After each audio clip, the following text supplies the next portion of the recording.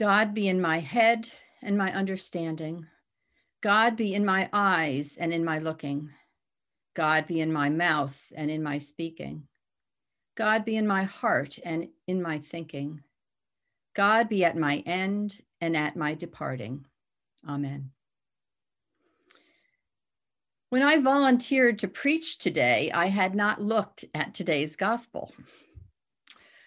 According to N.T. Wright, the former Bishop of Durham in the Church of England, our gospel today, quote, has a texture so rich that we may choke on it unless we chew it slowly, as it speaks of God's word spoken in Jesus, God's name revealed in Jesus, and God's glory given through Jesus.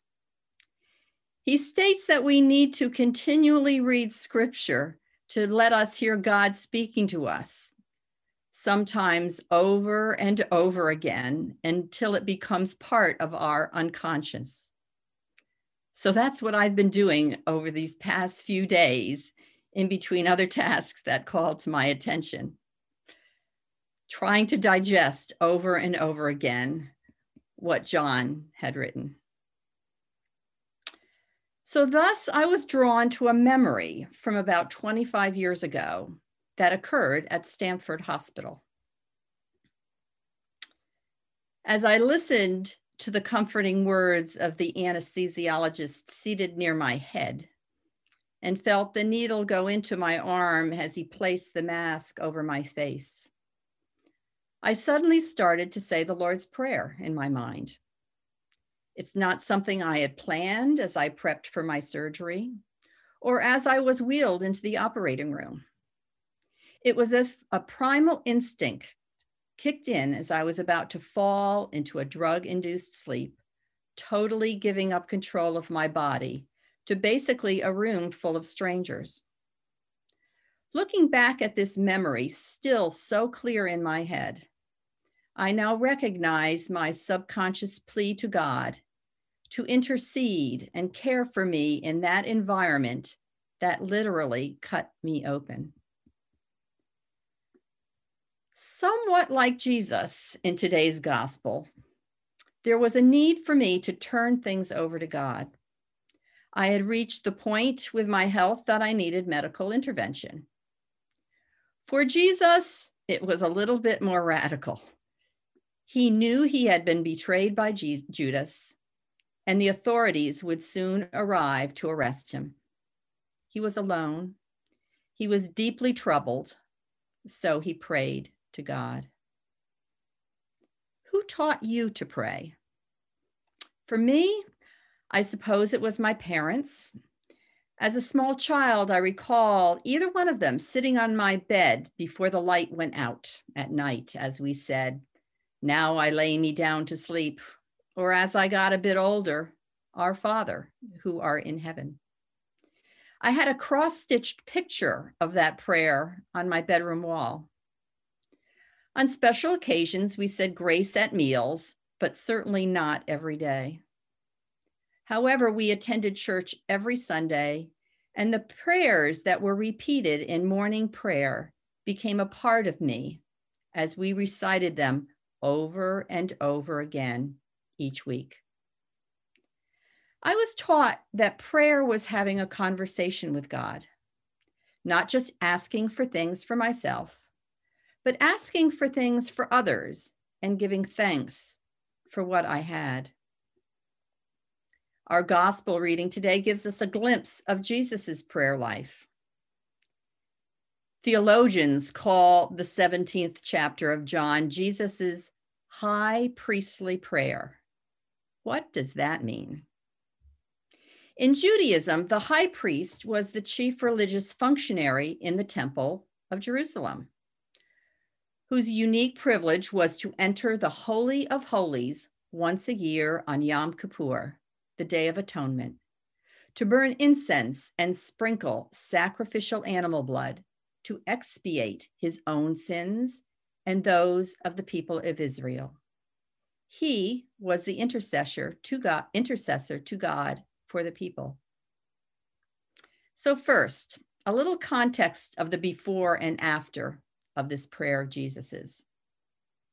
He had just told the disciples again that he would be leaving them soon. He warns them of the dangers that are to come. And in John, the disciples finally believe that he does come from God. He then goes off and prays this prayer. But immediately after, if we were to continue reading into the 18th chapter, we would read that Jesus and his disciples then leave the city of Jerusalem. They cross the Kidron Valley, which is not that far a space, to a place where there was a garden called Gethsemane. And we know what happens next.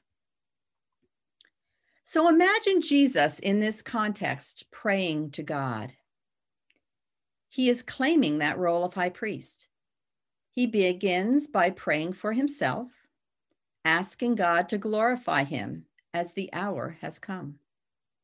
Then he prays for his disciples. He asks God, his Father, the Creator, to preserve and protect them from the evil one that they will face in his absence. Substitute yourself or us in place of the disciples.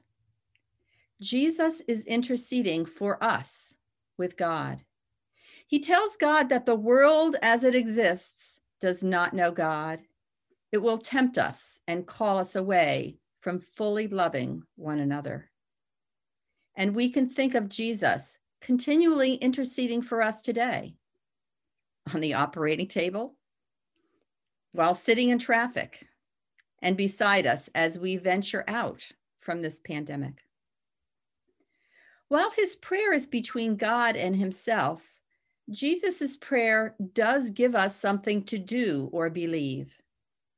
It is an invitation to a relationship, the relationship of God with us and we with God. The portion we do not hear in today's gospel are the sentences he concludes with. It is a prayer for the whole world, that all come to know the love of God through his words and actions, as well as the actions and words of his followers. Jesus's prayer is one of cosmic proportions. As we represent Christ in the world, our baptismal promises to persevere in resisting evil, repent and return to the Lord, and proclaim by word and example the good news of God in Christ are the way for us to live into Christ's prayer for us. As Jesus prays for us, how should we pray? Intercession is one form of prayer that we practice as a worshiping community. We call the person who leads the prayers of the people the intercessor. We've also been doing Bible study with Dwelling in the Word under the leadership of our Renewal Works team, learning how we can pray the scriptures together. Origen, one of the early church writers from the 3rd century, wrote that prayer is always in Jesus rather than to Jesus. Chatting with Jesus as a friend is fine, as many of us do, but the New Testament presents prayer as letting Jesus pray in you and takes you into the very heart of God. Just as Jesus empties himself out of love for us, we, in return, can empty ourselves.